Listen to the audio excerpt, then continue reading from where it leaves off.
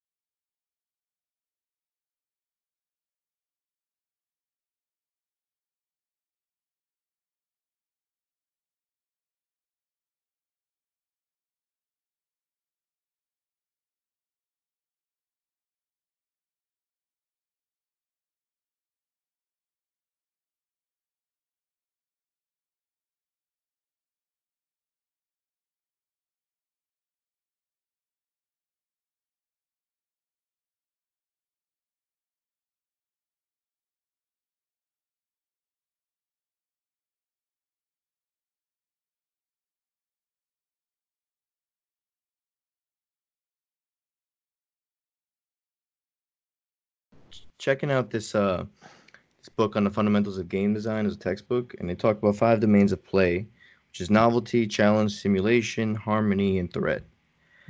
And so as we go throughout this miniseries, we can go deeper into all of them. But for instance, novelty, it's like a story. How do you get people involved into figuring out, oh, what's going on here? Why is the princess taken? Like, where did they go? Figure that out.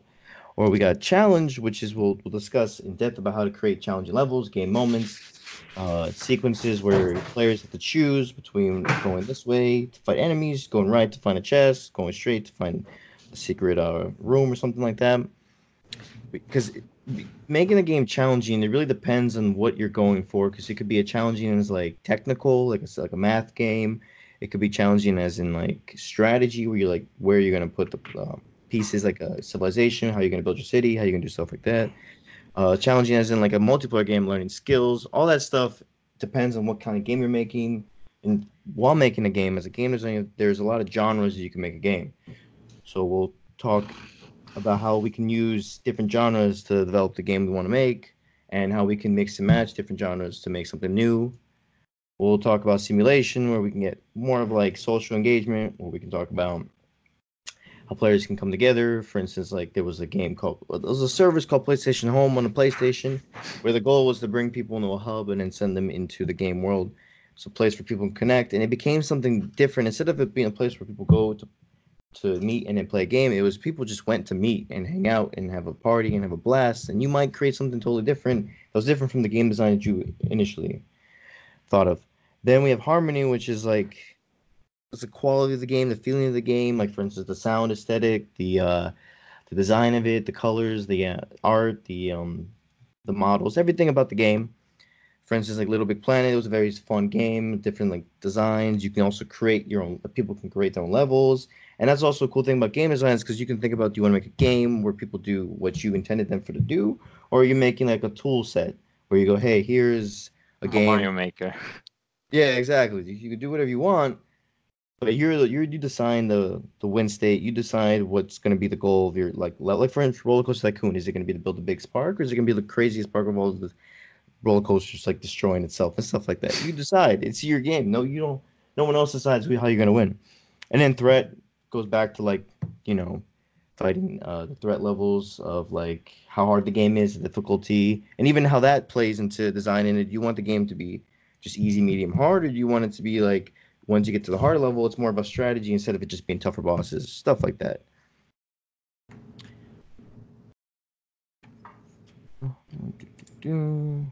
So there's some other topics. So for instance, maybe the second episode in our series, we're going to talk about building prototypes, how important prototypes are, why it's really essential for, especially if you have a limited budget, to make sure that you're not building something that later on you ended up nobody likes playing.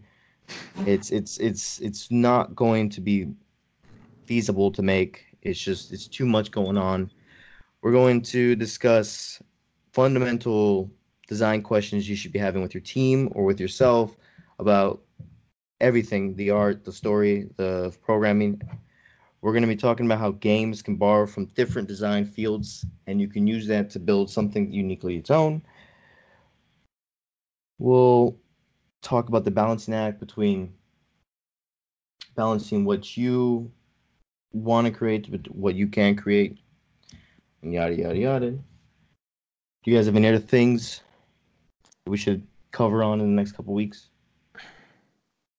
Yeah, I think it's important to mention in terms of prototyping of how important it is in terms of you're not only testing new mechanics, especially when you're getting started. If you are doing everything on your own, you're learning different scenarios in terms of programming, of modeling, if you're doing your own models, maybe. But ideally, you're doing simple prototypes just to show the general feel and idea you want. Implement like 2 or 3 mechanics. What would be your core mechanics? So you can test yourself. Ideally, someone else also tests, because you're gonna have a bias towards your own things. Oh yeah. I mean, have you seen people with ugly children? Oh No my one God. says they have ugly children. I mean, But some are. subjective. I would agree with the other people that that's probably a really good step, especially early engagement as well. You know, even at the very beginnings of what you're kind of doing Yeah. to get some general feedback, it's amazing just some basic concepts that you can implement even in a prototype stage that people can just get their hands on and get a general idea of whether the thought's fun or not. You know, and I've implemented a couple different prototypes over the years on like iPads and stuff just to kind of play around, but you know, very simple games using mostly just the physics of the game engines, and you find out really quick if that's kind of fun, and then you kind of know what your next steps are. I think the next other kind of point I would make, especially when you kind of talk about prototyping and coding, is almost set yourself up with a plan. You can't just go in and code, because what you find is that what you're working on in one moment shifts to another idea, and you don't stay focused and you don't complete one segment of what you're working on. I'm not going to say complete, that sounds wrong, but you're not going to get it to kind of a prototype level because you get sidetracked and try to do other things, almost like you got bored of that segment, but it's still a key part of the game. So you got to kind of have almost plan your own sprint cycles on what you want to see yourself get accomplished. Finish that sprint cycle before you implement another feature. Yeah, and you touch a good point again in terms of prototypes. It's important to know in which stage of your development you are. If you are in POC stage, if you are going towards an MVP, or if you're going for a full release, try to go through those, especially proof of concept. You will save yourself a lot of time just by realizing your proof of concept doesn't work, or maybe it works in different ways, in ways you didn't expect. Maybe some mechanic you thought would be super fun sucks, or something you thought would be just something extra on the side is the most fun. Exactly. Yeah. What do you think are some examples of great games that have great game design? That's hard. I guess at the end of the day, you know, it depends on the genre. But if I go back to some older, I would say like a Battlefield 1942, at least the one from, I don't know, 15, 20 years ago. You know, while it's just kind of that standard 32 people against 32 people on a map kind of game, they did it really well. They didn't, you know, by today's standard, probably not as good as some of the more modern versions of Battlefield, but the overall play was very fun. It was just that kind of fast-paced shoot 'em up. It didn't throw a lot of unnecessary stuff in there. They didn't overly complicate the end goal. You know, it's a game that certainly had many, many hours of, you know, playtime on it I enjoyed. Yeah, and it came out in a time that there were millions of World War II shooters, and it managed to have its differentiate. I see it had vehicles, which was something that other games didn't have, and it was one of the most fun. Yeah, like that's the important of like Medal of Honor, like first Medal of Honor. It was fun, but like, it was just people shooting each other. And in Battlefield, you could, you know, hop on a plane and shoot people from the sky. That's pretty dope. Right, exactly. Yeah. Call of Duty was another one that I really enjoyed. The first Call of Duty, it kind of slid off from there. I don't know what I didn't like about the subsequent versions. I'd have to go back and replay them. But you didn't like the second one or the third one? They were okay, but they didn't really capture what the first one did. Wow. Yeah, I agree. You know, the first one I thought hundreds of hours there. Yeah. Yeah. And those were kind of games that I think I played through the story. I didn't really do a lot of just kind of one-off playing the maps. I just played the story through and enjoyed the game. The story was not overly complex, you know, kind of get to the end of each level and progress. But, you know, they threw in certain challenges. I remember the Russian level where they basically gave you either ammunition or a gun in the beginning. You had one or the other, and it was like, great. I need the other piece now, or I'm going to be useless on the battlefield. So you had to kind of run around until you found a gun or ammunition for it. You know, little things like that that just kind of created an interesting, fun gameplay, but just done well. The mechanics were done well. Yeah, Yeah, that's the that's importance of. Oh my bad. You go, Rickard. yeah, that's a good point. Like, do something well. Don't try to do a bunch of stuff. Do one mechanic really well. It might be better than, well, it is better than a game that it's kind of meh and all over the place. Yeah. Yeah, I think sometimes that focus gets to trying to throw too much into a game, and Yeah, they No Man's almost Sky. needlessly come. Yeah, that's a good. I haven't played No Man's Sky, but a lot of the reviews are kind of were negative. I hear that it's gotten a lot better now. Yeah, they Yes. bit a lot more than they could chew. Yeah, Apparently more. they've achieved all that they chew. They just should have Yeah, like waited 5 years after. Yeah, 5 years Yeah. later. But now, I mean, I hear it's great. They got VR now. Yeah, I heard that as well. I'm It's actually just considering buying it. Yeah, see? So it's like there's a lot of things that go into game design.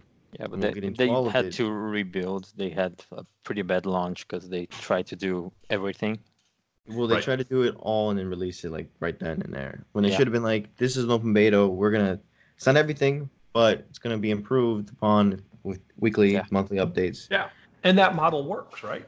I mean, like Yeah. if you look at a game like Fortnite. Ark, Yeah. Fortnite, you know, they all can add in content over time, and I'm sure that when Wildcard built Ark, they had a lot of dreams of what it looked like. Yeah. Yet they had to pare it down to what they could realistically put into an alpha, beta, whatever you want to call it. And then it's like, oh, we're just going to release new objects, new dinosaurs, new lands later as DLCs over time. And, you know, they get some pushback because everyone wants it out of beta, like it's a full blown game. It's like, actually, I'm happy with it kind of constantly being developed.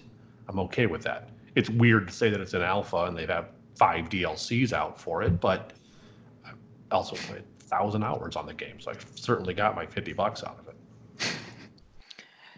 Yeah. Yeah, that's another thing.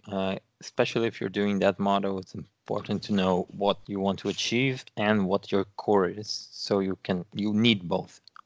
Yeah. You need to know where you're going towards, and you need to know what you need to release.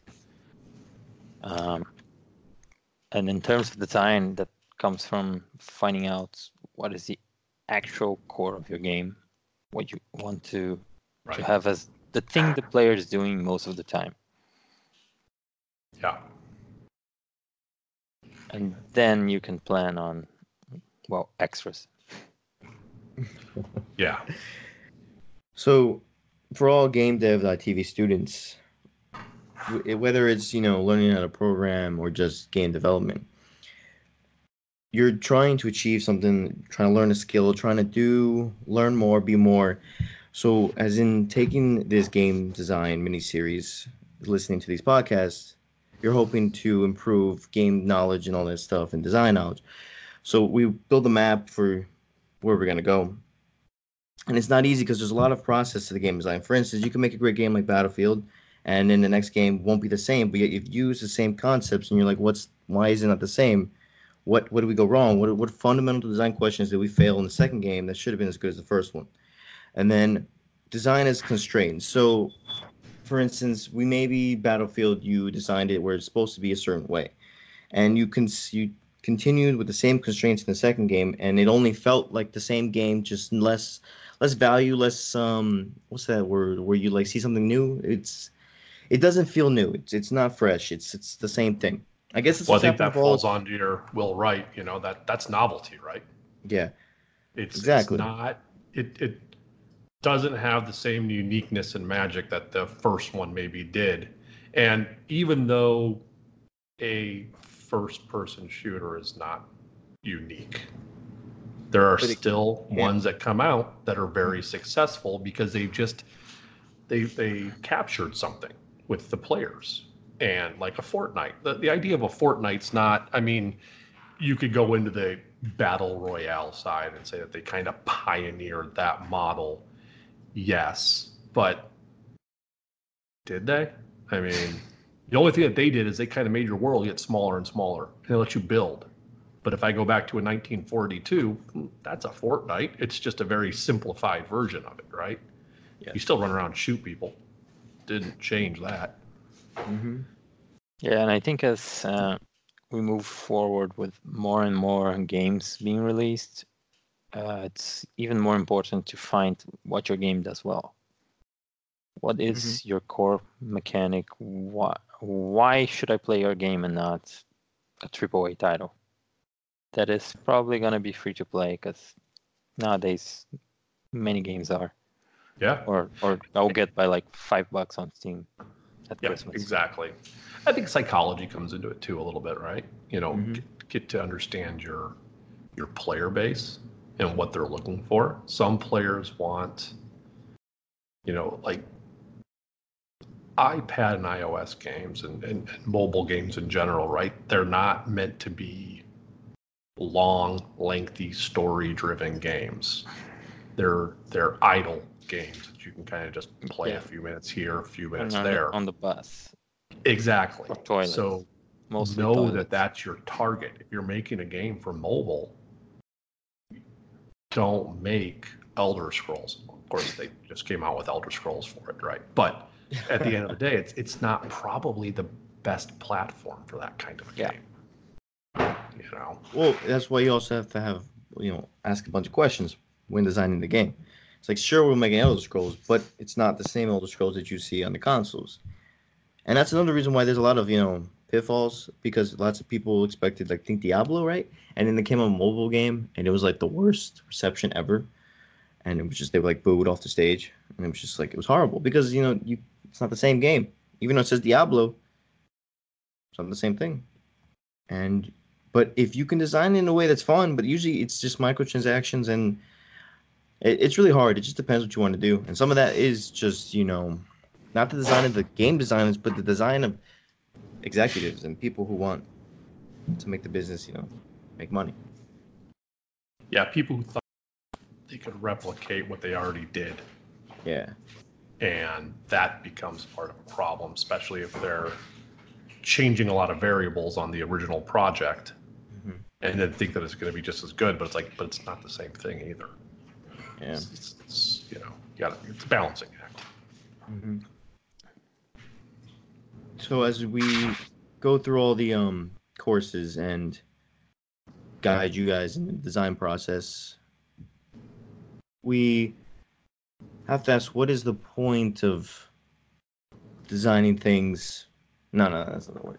But what is the tool set you're trying to build?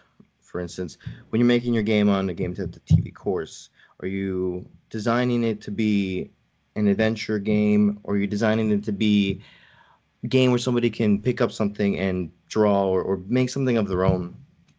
And you start to wonder, what are games? Is it something that's just a story or a movie, or is it something beyond that where it's like, no, the games are something of its own? It's something where you can actually interact with it, where you can make the choices in the game, where you can decide how events in the game are going to fall out. You're going to decide if certain characters are going to live or die. You're going to decide if environments are going to be explored or not. You're in control of every single thing that's going to happen. And as a game, those are all the players. So as a game designer, you have to think about all the certain aspects into it, and you have to really think of it in the core, as you're studying the core focus of why you're designing it the way you are. So as you continue to learn, you should design everything. You should draw wisdom from different places, and that's a very important one. It's like, so how does somebody design the food when they're cooking? How do they make it from something that's just found in the ground to a 5-star or 3-star Michelin dish? How did they get from there to there? And what was the process behind it? How did they think about it? How did they think about the way that people are going to perceive it? How did they create the aesthetic around them to receive it? Because you might create a first-person game, and it might be the same as every other game, but at the end, they somehow in this environment receive it in a totally different way, and you really won't know that unless you test it with a bunch of people. You have to. So, like, for instance, we have all these Call of Duty games, and they seem like they should be successful, and in a way they are, but they fail at fundamental design, as in making people play the game for its aesthetic and its fun value. More of it's just like, it's something we should do because it's the same tool we've been receiving for a long time. And that's why most Call of Duties now are changing their formula so much. They don't know who they are anymore. So this new one, they're trying to go back to the roots and stay boots on the ground, boom, boom, and change a couple design things, but we'll see where that goes. It depends on what the players want and what you can provide that's different from the old games. It's interesting. Yeah, I mean, kind of, when you're talking a franchise game like a Call of Duty, it kind of brings me back to more of the first thing that kind of popped in mind was like a StarCraft or a World of Warcraft. And those games, when you started looking at design, they were trying to tell a story in those games. And I think a lot of people, while the gameplay was very good and fun, people were playing the game also because they wanted to see the story to the end. Yeah. And they were willing to buy subsequent versions because they liked the characters. They liked the characters. They wanted to see what happened next. And whether it was a expansion pack for the same game or a second version of the same game, they wanted to see a story continue to the end. And I think that that's partially where they hooked a lot of people into the Warcraft was, or whatever, how Blizzard hooked them in was they were just telling a good story that resonated with people. Yeah, it's kind of like watching Star Wars. Yeah. I'm not a big Star Wars fan. I should rephrase that maybe before I get a million emails. I like the Star Wars movies, but if you really look what brings people into it, people like the story. I'm not going to say the acting is superb in it. It's not, the visuals are very good. But I have to say one thing to that. I feel like it's because for me, I didn't really like I like the original. The story didn't really grab me. I mean, kind of, it does. But what really grabbed me was the fact that I could be in that world and everything around it I can interact with. So I love the fact that they make games out of it. That's why I like the prequels. I didn't like the movies as much as, I mean, they're good movies. I'll watch it, but they're not like the greatest movies. Well, that's what I'm thinking. The first three, Yeah, but the movies provided a whole plethora of games that you can have huge space battles, wars, Jedi versus Sith, and it's the craziest thing in the world. And it's just the environment. Many things can happen to it, and it can be, some games can be good, some movies can be good, some stuff can be bad, but it's that world that was created. Exactly. So you take same thing with World of Warcraft, right? You got, never really played World of Warcraft much, but I mean, the Warcraft crowd progressed to the World of Warcraft. They wanted to be in that world and play in that space. Yeah, they created the base story, and like you can see with numbers with WoW, like whenever they release a new expansion, there's going to be a bunch of new story coming on, and out of the sudden, the servers are full again. Exactly. Yeah. Even from people that haven't played in like 2-3 years, just come in, play the new expansion, get the characters to the new max level, play the story, and they're done. Yeah. There are different types of players, and WoW's a game that gets those, like get the guys that play for the story, get the competitive guys that play arena all day, and they get the guys that like to role play, I think. And I mean, everything gets drawn. I'll go back to Ark again. It's kind of the same thing. I'm not much to do a lot of the clan playing, but I like to get into the Dino world and build stuff and kind of have that freedom of creativity, and that's just part of the game. Same thing while you go into like Conan Exiles or Space Engineers or just a few other games where it's like you just kind of have that open world experience, and that's something that I look for in a game. I don't, a lot of games don't have a great story to them, or I don't feel like paying the price of $60 for a great story. But an open-ended game I kind of enjoy. I like tycoon games, different genre, obviously, but there's something that typically appeals, and that kind of comes down to the mechanics of the game or the challenge. You look at something like Ark, I don't find there to be much of a challenge to the game. It's literally just time invested playing it. As you get higher level, you get better gear, and like most games, your better gear far surpasses any of the older gear, so you never look back, kind of thing. It's not really a challenge in that kind of genre. It's just more invested time that they're looking for. Yeah, I think one good way to learn a bit about game design is when you're playing a game, try to think of the design. Like look at it and think, why is it this way and not the other? Is it just to stand out from the crowd, or is there a deeper meaning? Yeah, You did it look at it with a it works critical better. eye. Yeah. I think a good place to actually learn a lot of game design is playing board and card games. Yep. Because it's much simpler. Like if you get a game like Hearthstone, for instance, it's electronic, but it's a card game, and it's very simple. Like, why does it have like 5 attack instead of 6? Yeah. Yeah. What was the cutoff That's point? a great question. Like, why? Mm-hmm. Why is the board the way it is? Or Yeah. what was the design for making it electronic? What was the thinking of that? Yeah. Another thing is where as you take any of the courses or even listen to this podcast, we try to promote learning to think. And I love this quote here. It says, "Every truth has 4 corners. As a teacher, I give you one corner, and it's for you to find the other." And it's supposed to be Confucius. And you would think, oh, why doesn't he just give me all corners? Just because you'll never learn. You'll never learn if everything's handed to you. You take a little bit, you explore that. And that's what the GameDev.tv does. They give you challenges. So they tell you to teach you some stuff, give you a challenge, say, hey, I gave you a little bit, go figure it out on your own. Speaking of the challenges, do the challenges. Yes, do the challenges, please. Yes. And if post it on here, and we'll make a little community, little area where we can talk about challenges and then promote them and then put them on a podcast if you do a great job in some of the like design challenges. For instance, the Game Dev Unity 3D Game Kit course, or post all those small levels you make, and then you can talk about all the design process about that, building levels, building gameplay moments, building little crystals where you can like, oh, is the thing up there? What is that going to do? You go to the crystal, lights up, the door has a little crystal, lights up, like, oh, you get the player thinking, you build these little things, you build an asset over here, you have to dodge that, but then over here is a chest, you're like, which way should I go? There's a lot of things you can do in one level, and you got to do the challenge, and you can learn a lot. Yeah. RPG course is a great example of that too, right? If you're going to do the Unity RPG course, make it your own. You know, you've gotten to the point on the RPG course that you're past the beginner stage already, kind of going into it.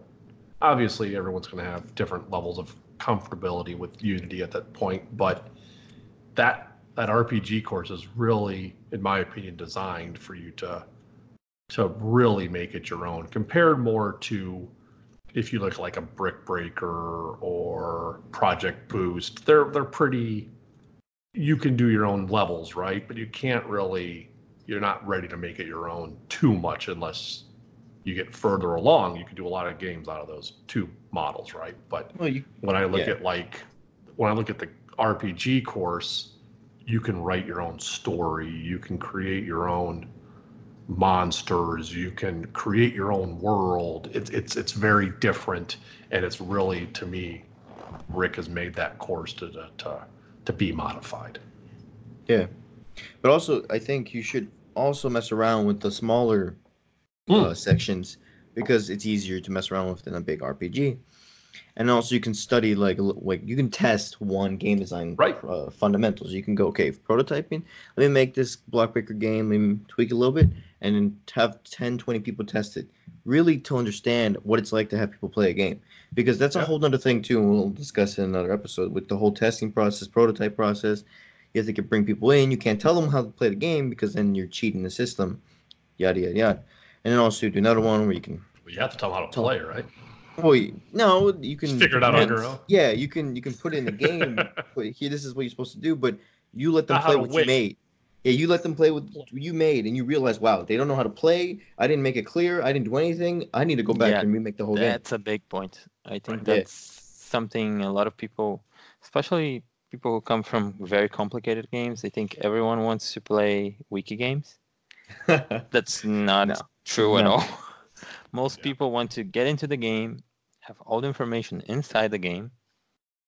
Ideally, well, you can have some very like end game or very random secrets hidden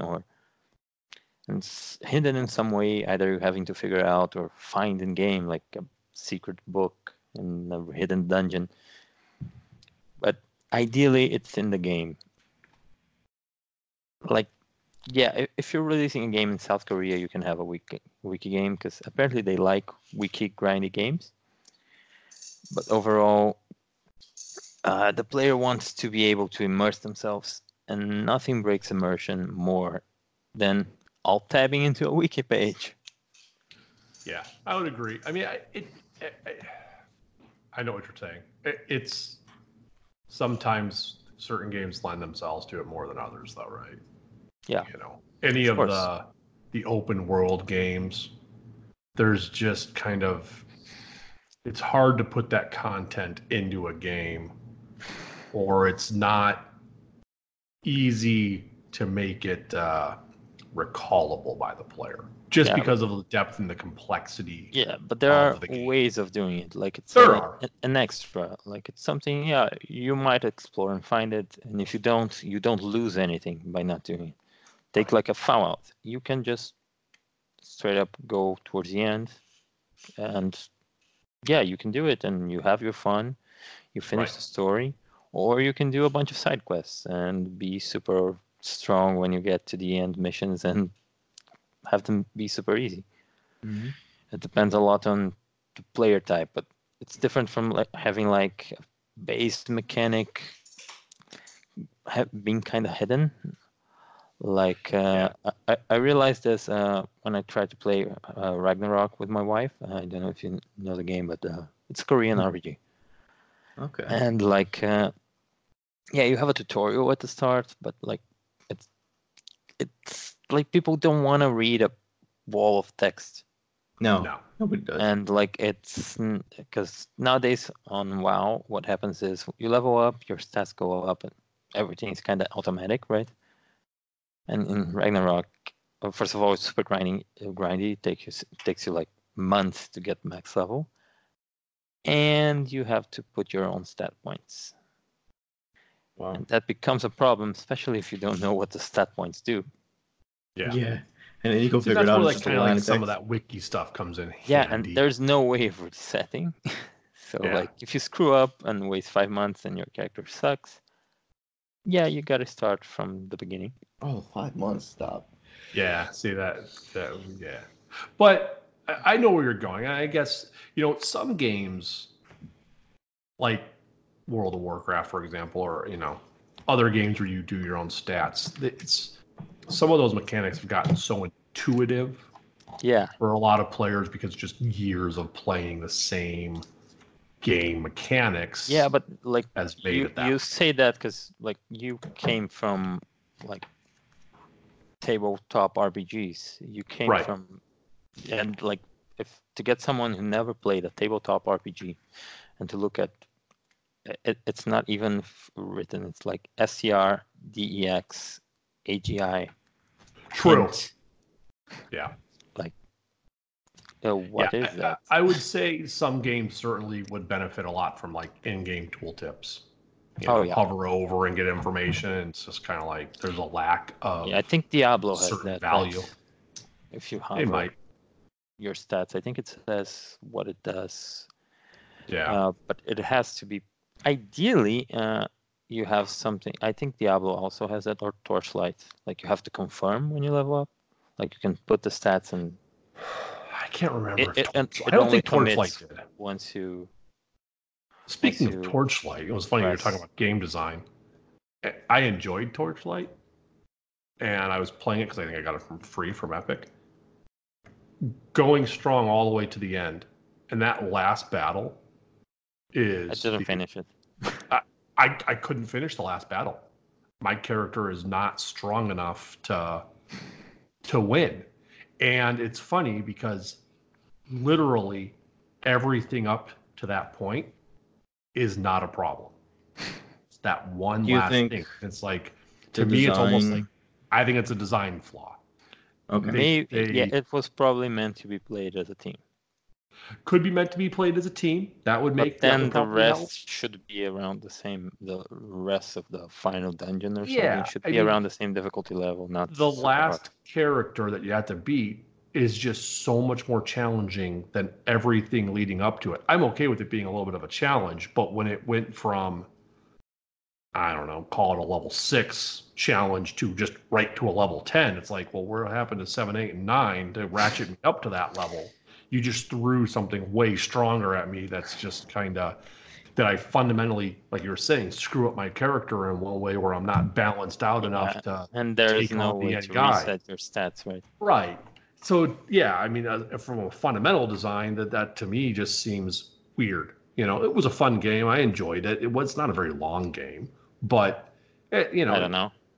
yeah, Never went to the end. there's a lot of side quests. I didn't do any of the side quests, Huh. so I just did the story quest, and that's maybe if I went back and did a lot of side quests, I'd get better gear and who knows what, and be able to challenge that. But side quests to me are exactly that. They're side quests, right? They're not meant to be required to Yeah. complete the game. If someone's going to tell me, oh, well, you just got to do a bunch of side quests and you'll have enough stuff, and it's like, well, they're not really side quests anymore. True. Or grind. Yeah, that's the other one, right? And certain games, especially the MMOs, are notorious for lots of grinding. Yeah, I'd say, especially if you look at WoW nowadays, like the way, well, I'd say around Lich King, so like 10 years ago, it was at a very good point. Like, because one of the reasons WoW was so successful compared to other similar games that came out a little before is that, first of all, death is not even half as punishing as any other RPG at the time. You had most games, you lost items. The less punishing at the time, you lost XP, which at higher levels was like, hey, you lost a day of grind. Good luck. Yeah. Also, the way at the start when they released, they had some problems with you finishing an area and not being the necessary level for the next area. But that's something they fixed later on. So the game was meant for you to go from an area to the next. If you want to just, rush your character to the max level.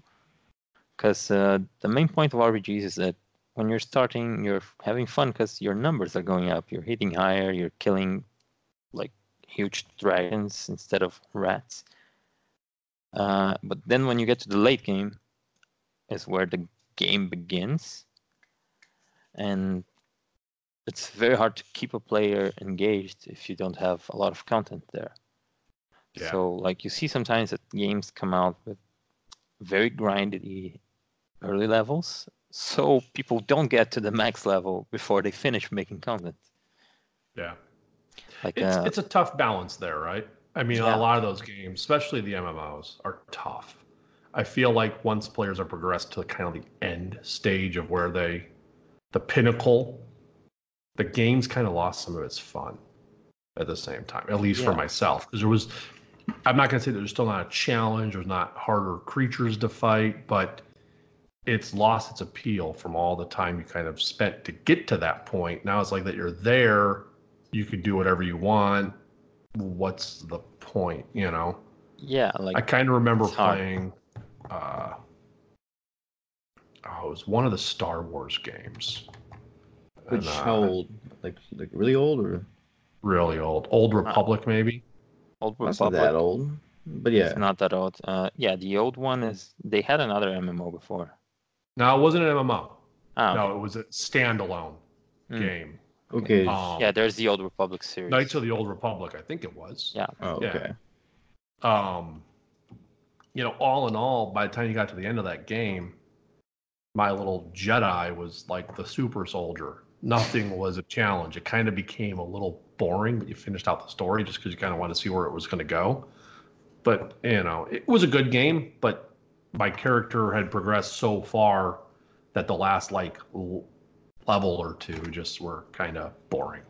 Yeah, I think that it's kind of a problem with single player games that have progression. It's very easy to, because you're trying to compensate for the fact that you're playing alone. It's easy to have the player be too strong. Like, take Elder Scrolls, like Skyrim. Takes me like an hour to, 2 hours to be super broken, and the game loses all the fun. Yeah. And like a good example of what you were saying, that when you get to max level, sometimes you get bored. Like I used to play RuneScape. I got max level like last year. I never logged in once Right. after. You kind of like reached it. Yeah. Okay, it took me like a year of in-game time. Well, Right. I did get my fun of that, but Exactly. You know, like it it's still like I never logged in. Never. yeah. Other games do it well though. Like Wow. The Witcher, I thought did it really good. Mhm. The Witcher, I thought never was, played The Witcher. never You played really The need Witcher. to. You Witcher was really, it's a good game. it's a good great game. Yeah, But and I if I don't thought like that- it, I can go across the river and just kick their asses. There you go. There you Nice. go. I thought that game was challenging all the way to the end, and it wasn't an unrealistic challenge. It was wasn't. just it. You know, by the time like that last final boss fight, it took me several attempts. But it And I wasn't too finally got hard. it. But it was hard. No, it wasn't too hard. It was certainly like I look at like I was saying like Torchlight. I could probably do that thing for a week straight and never beat it. God, I hate You know, that. it took me 10 goes maybe, Witcher, who knows back then how long it took, you know, but it wasn't an unrealistic one. I just had another game pop in my head that was the That was same me way. in God of War. I chose God of War mode. Mistake. I made it to the Yeah. end. Beat. I So the know, boss I- has like 4 health bars. Beat all 3. Couldn't beat the last one. I gave up after like spending 2 whole days trying to beat it. Yeah, I don't know. Bioshock I'm was a of good the one, too. philosophy that you never play anything outside of max difficulty level. Really? Yeah, I never do it. See, I'm more of a casual gamer, I guess, when it comes to some of that stuff. I am kind of playing for the story, so I just play it at like the normal level and Yeah. just kind of want to progress. Yeah, If it's I super do- hard, I'm going to get super bored and I'm just going to move Yeah. on. Yeah, I do tend to know. not finish a lot of games as well. Yeah. Yeah. Like the other game, which I thought they did a really good job as far as design, gameplay, everything, was BioShock. Yeah. At least the original. I didn't play any of the other versions. only Actually, played I might play Infinite. The second one. I might play the second one too. Mm-hmm. But that one was done very well as well. You know, very story driven, kind of linear movement, but they did a good job on that one. Yeah, I'd say if you're gonna focus a lot on one thing, just do it well, and it will work. Like Minecraft is a super simple game, and they focused on a very Right. simple aspect, and I think they're millionaires, probably Well, he sold the company, so Guy for sold a it for few million. yeah. oh, he sold it for like tons of money. over $1 billion. More money than I'll ever have. Yeah, that amount. Yeah. Maybe I might have that. You never know. You never know. Little Ricardo says, "Hey, I got the money." Microsoft Yeah, bought Minecraft. I have my. Microsoft bought Mojang for $2.5 billion. That's insane. I mean, They have you too much never know. money, and because I don't think it was worth that much, but Microsoft wanted the player base. That's why Yeah. it was worth it that much to them. Yeah, they got the You know. player base and they use it not only for a gaming platform, Right. they pushed it towards the educational market. Merchandising too. Right. Yeah. Merchandising and Yeah, the no. amount of kids I see outside just carrying And some games diamond swords. are really Yes. successful in that When space. Diamond Sword, yeah. You know, they're not.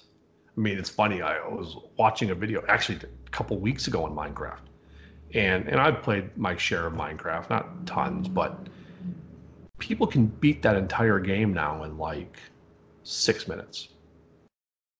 I didn't even know it Well, was if possible. you do the beating part, because it's not Yeah, really there's not much to beat, but it's like the dragon, right? You get into another world or something, you fight a dragon, and you win. Yeah, they can Yeah, go all but the way like- to that level.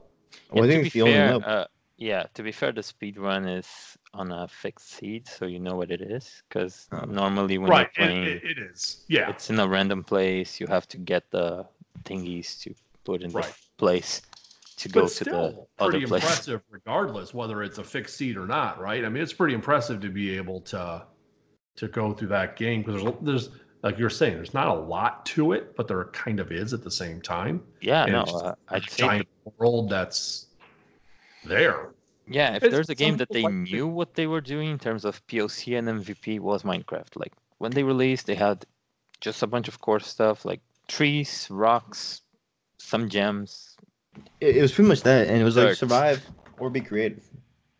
Yeah, and a lot Was of it? people play it in creative mode. No, it that's didn't the have love creative creative mode. at the They start. didn't? That's the same thing Oh, with no. Space Came out. Engineers, and like I've been playing Space Engineers a bit lately, and that's a lot of what people playing now. They just play in creative mode. They want to make giant spaceships and have giant space battles, and more power to them. But the stuff they create gives a game longevity, which is awesome.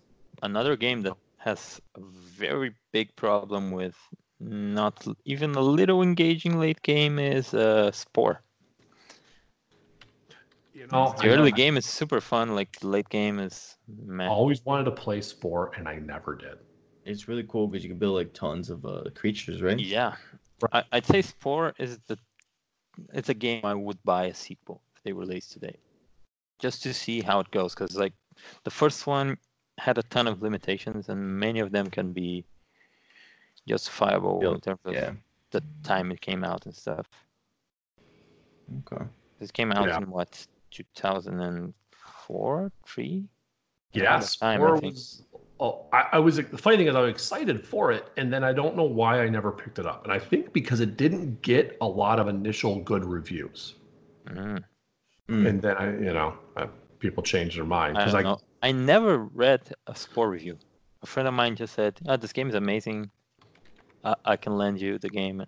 And you were like, "Yeah." Sure. I can't. Who made that game? That's probably why I wanted it. Will Wright. It's Maxis. Yeah, Will Wright, and he was the game designer and other people. Yeah. The EA, yeah. Well, no, it was Maximus. I don't know if EA had them at the time. They didn't, not yet. No, they had. It was afterwards. Well, I think it is EA actually. But I think so. I think it was. EA published it. Maxis made it. Basically. Yeah, but nowadays I remember seeing EA in the load screen. Yeah, and I think that's what it was. I liked Maxis games. The Sims. Which ones Will Wright never? Yeah, The Sims. They had a couple other Sim games that I really enjoyed. If you go to Steam and write Sim, you get a bunch of their games. Oh yeah. And the category simulation will probably come. There's another game that Maxis made too, and I'm drawing a blank. SimCity, all the Sims. Yeah, A-Train was one that I liked. Of course, this is just published it. Other just kind of tycoon style games that they made.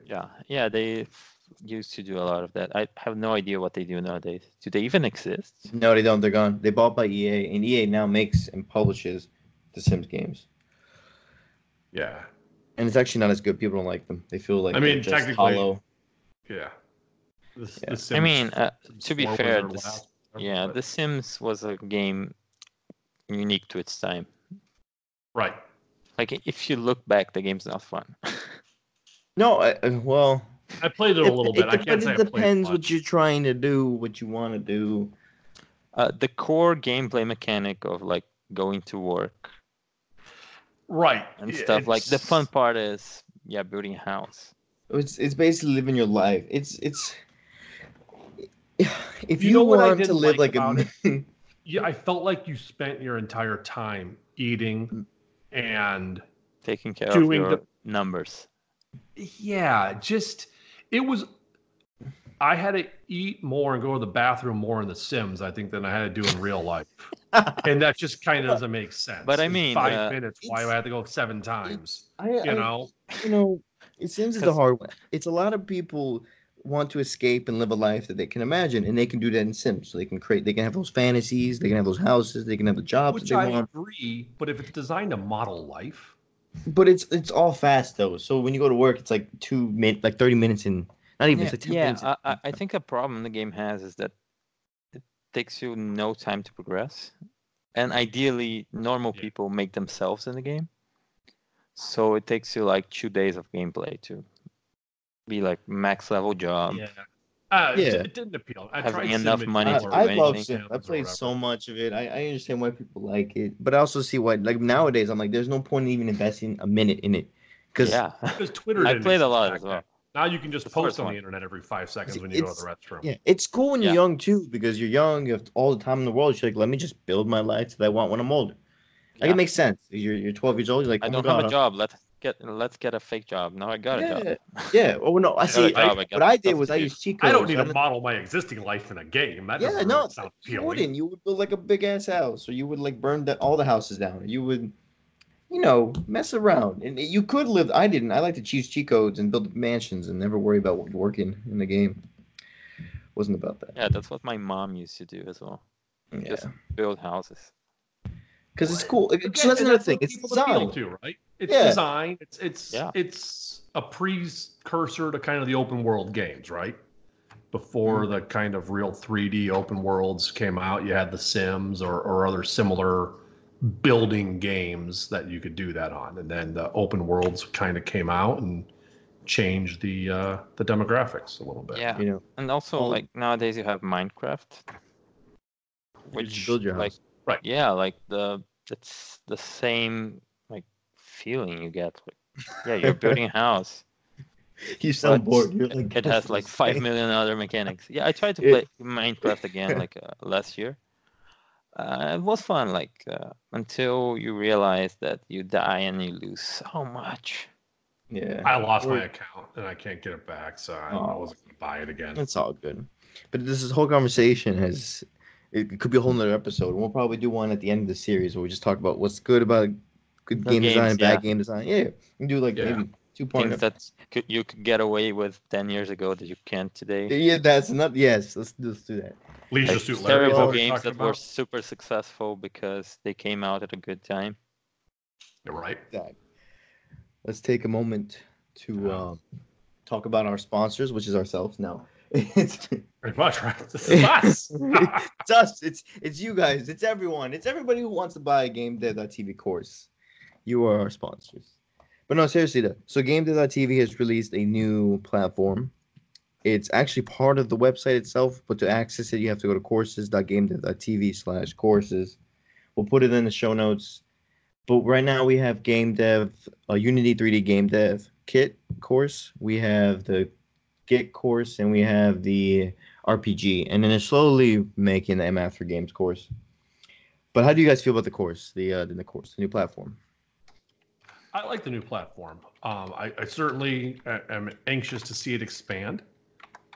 It's new. I get it. It just has a little bit of limitations to it, but I mean, all in Yeah, all, it's on alpha, I'd say. Yep. exactly. stage. I mean, I think once everything gets migrated over, it'll be Yeah. awesome. Yeah, that's gonna Yep. be so much work. I don't. Yeah. I'm They're really doing- happy I'm not the guy who has to copy and Oh, paste a they- bunch of stuff, They're doing a lot. It's a lot of work because they have to get all the videos and download it and back.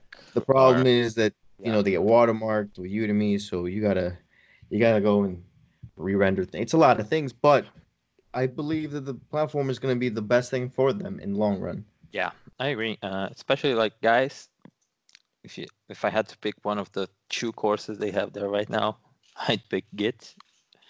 Like totally, I find I Git agree. a skill that. Yeah, I'm never tired of saying that. I think I said it like 5 times in this podcast already, but the amount of like game devs that I see that never use Git, never use any source control, trying to get a job. Like, dude, Right. it's one of the most important parts of coding in a big project. Like, you need source control. Yeah. It's extremely important. Yeah. And- I the same note. I would. It's Git. You almost want to say they should have done that course years ago. Yeah, I think true. everybody should take Git. I wouldn't say necessarily before you take a Unity course or whatever, but take it in tandem. It's not a huge course. Yeah, you or know, like whatever. do the very basic game dev course. So you have the course, Yeah.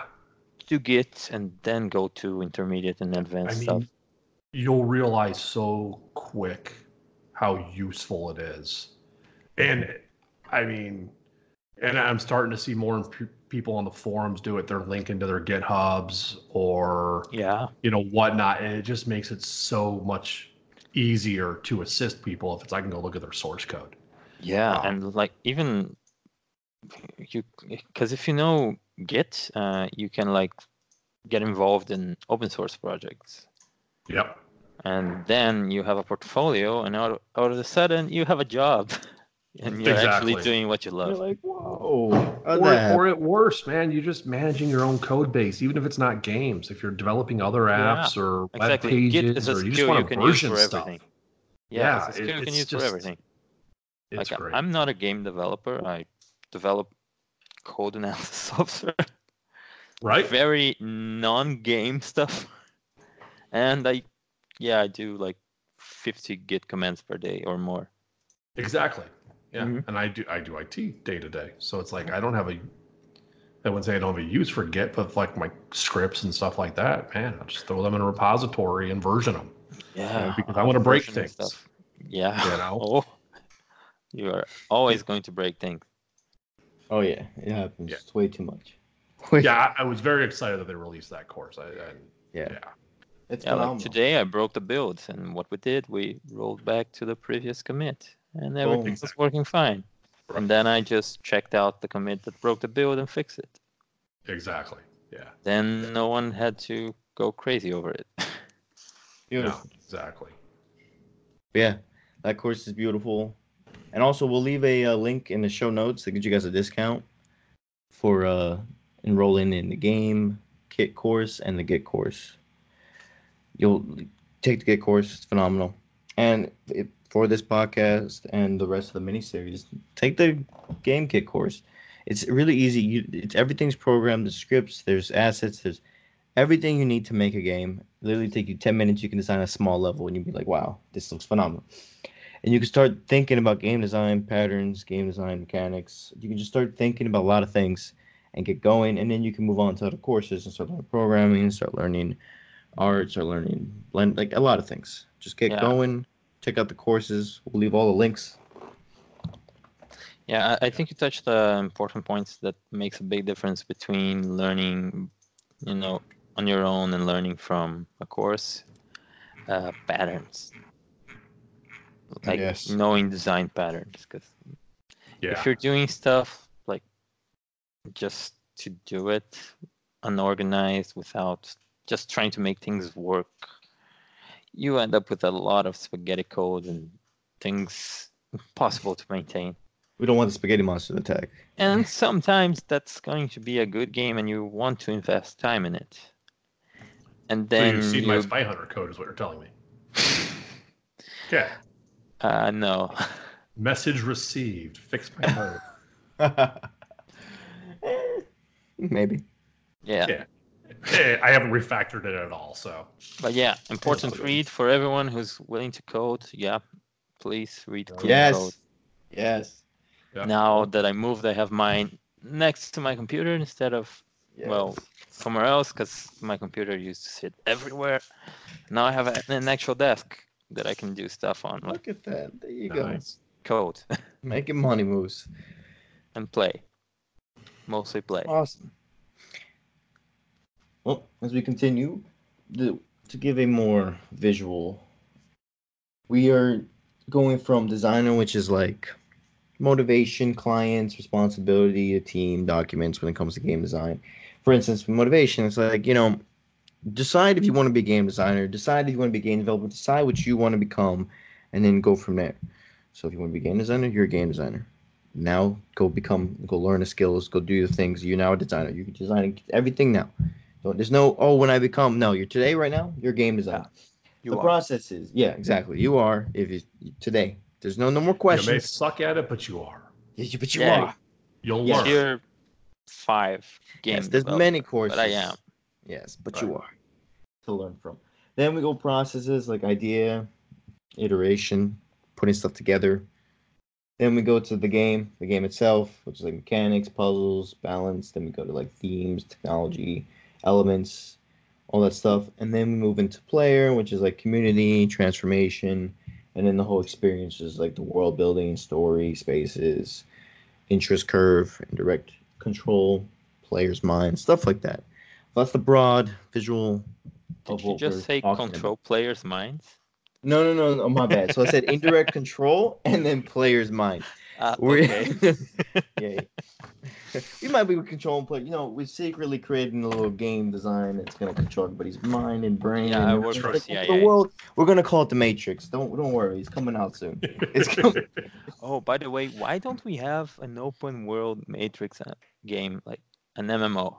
Okay, so there Why? was one called PlayStation Home, kind of, and it doesn't appeal to a lot of people because of the Like a fact that Matrix game, like with agents and like. okay, Actually, you have. there was a What's the name Matrix of the game MMO? at the end, at the beginning of the 19th. Secret World. Is it Secret World? It has the same vibe. Okay, Secret Worlds. Yeah. Is it like you can be Illuminati, Hmm. I two don't other know. factions? Okay, I thought you meant like a world where you can. I think it's Well- Secret World's the name of the MMO, but like Actually, a that would be Matrix cool. MMO. You know what? You ever watch Ready Player One? Let's just make that.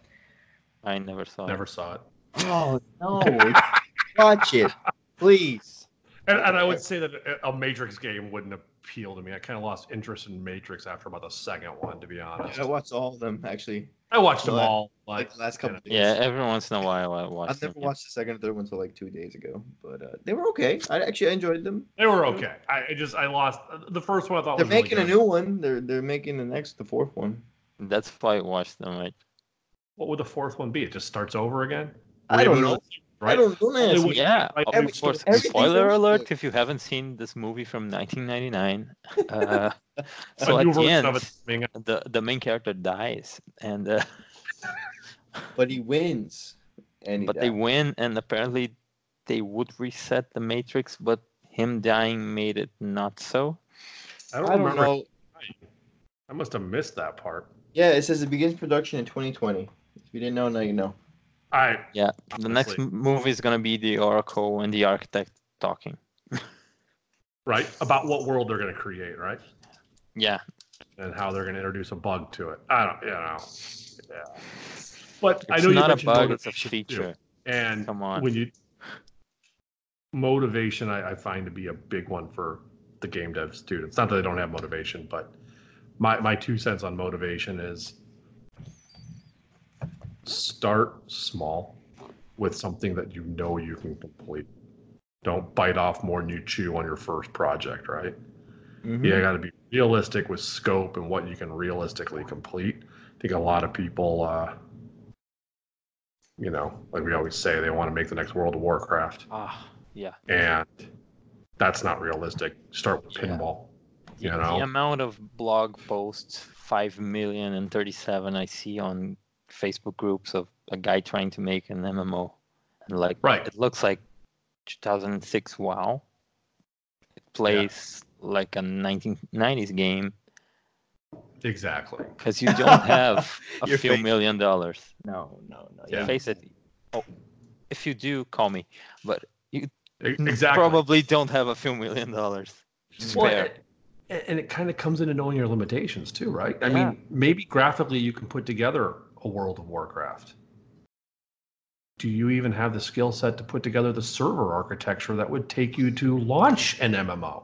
Yeah. Yeah, No, okay, I know seriously. there's Amazon, there's Azure, you can put stuff in the cloud, but it still has a huge back end component, right? Yeah. It's just not realistic for someone starting. And if you think you're going to figure that part out later, you're not going to, because you probably already You have to go messed up back and your- remake your entire game. right, because you don't have the networking components built into it. And you look at some Yeah. of these things, like I had a diagram years ago I saw of Clash of Clans and kind of how that works.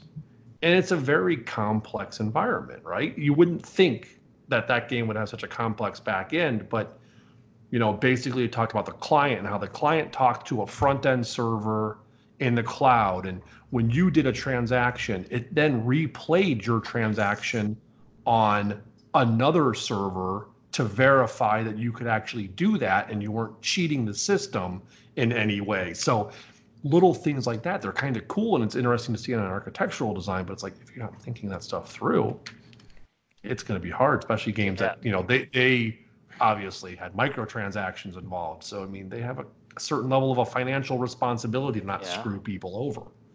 But if you're just making a game for fun, then so be it. But I mean, I think you can make an open world game as a single developer. especially if you just recognize that you're going to add content to it, right? You're going to start off small and you're going to add more and more and more and more, and maybe your team grows over time. But Yeah, you can always have a plan of making it open world. Like make a yeah, closed level, make it work well. exactly. Once you Yeah. release it, get an alpha out. If it works, you will get people interested in Right. helping you. You know, Make open it world doesn't model. have to be Let the community huge. help you. It doesn't have to be GTA 5 type of map. It could be like a small Yeah, map, and it's open exactly. world essentially. Yeah. Exactly. Yeah, but You know? seriously, especially first few games, if you Simple. if you don't know you can do it, if you think, yeah, I'll be able to do it, make a Mario, not a GTA. Right. No, That's what I'm I saying. agree. Start small. Smart. Nothing's more appealing than actually completing a project, right? Yeah, exactly. And if you start too big, you're You'll just never gonna be finish it, like, and I'll then never you give finish up. it. I'll never get that satisfaction. I'll never start another project Yeah. because I didn't finish this project. It's so easy to dream of your ideal game and then just realize, no. So If you want to make a WoW, months. if you want to make a WoW, there are easier paths. Like make a few $1 million and then buy Yeah. buy a Buy WoW. a team, right? I love how Buy you said that. Blizzard. Yes. Buy Blizzard. You need a couple more than $1 million. Maybe a Yeah, a little few bit more. billion. I don't know how Maybe a much trillion. Blizzard is But worth. Motivation. It's a good one. I mean, it's. But I do say start realistic. It's like we were talking about with some of the adapting some of the courses, and Project Boost back in the Unity courses. One of those that I feel like, as simple as it is, you can kind of do a lot with it. I remember a lot of old school games like Choplifter and other ones that are really not that different than Project Boost. You flew a helicopter around and landed on a target and picked up little people. I mean, it wasn't like it was a complex game. Project Boost essentially has that. You can add a lot of mechanics into that game to kind of make it your own. And it's a realistic bite-sized project that you can complete in a few weeks or months, depending on how creative you want to get. No, Yeah, exactly. you can always do something like a Zelda. Do the original Zelda. Copy paste it. Like Yeah. if it's just to practice, you don't have to Right. have it legally safe to release. Right. Just I always get caught on tile. How do you do knock it giant off. tile mix, Yeah, right? make a Yeah. Zelda knockoff. Right, exactly. Who cares? Absolutely. Like you're doing it to learn to program and design, not to To sell make it. money or sell it yet, because you're going to do that later when you actually know how to make a game. Yeah, And otherwise it's like they your always, game. It's yeah, a project you get excited about, and it's your game. yeah. Yeah, Yeah, It's the like- guys who made RuneScape, I was watching their documentary, and they were saying like when they were kids, like in the late '90s, what they did was they learned to program by like making games, game dev.tv style. Yep. Basically, they made a Mario. They made a I don't know. I can't think of any other old games to Right. bring up. They made a Zelda. Like they made a clone of the game just so they could learn how to make that. They tried to make a shooter. They made a racing game. And then Exactly. they went to college and made their actual game Oh, hey, and sold it for a few million to the YouTube Chinese channel, right? company. That's what There the you whole go. YouTube channel's for, right? We're going to start kind of cloning old school games and making them Yeah. our own, but at the same time, the same thing, right? Learning how to do it. Just take your skills and expand them. Yeah, and it's much easier to learn a fixed thing instead of a ever-moving goal like an MMO. Right. Or trying to And I figure out mean- the mechanics.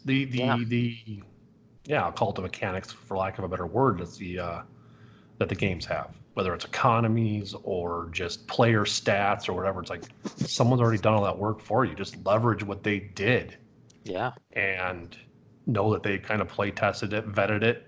You just have to mimic it.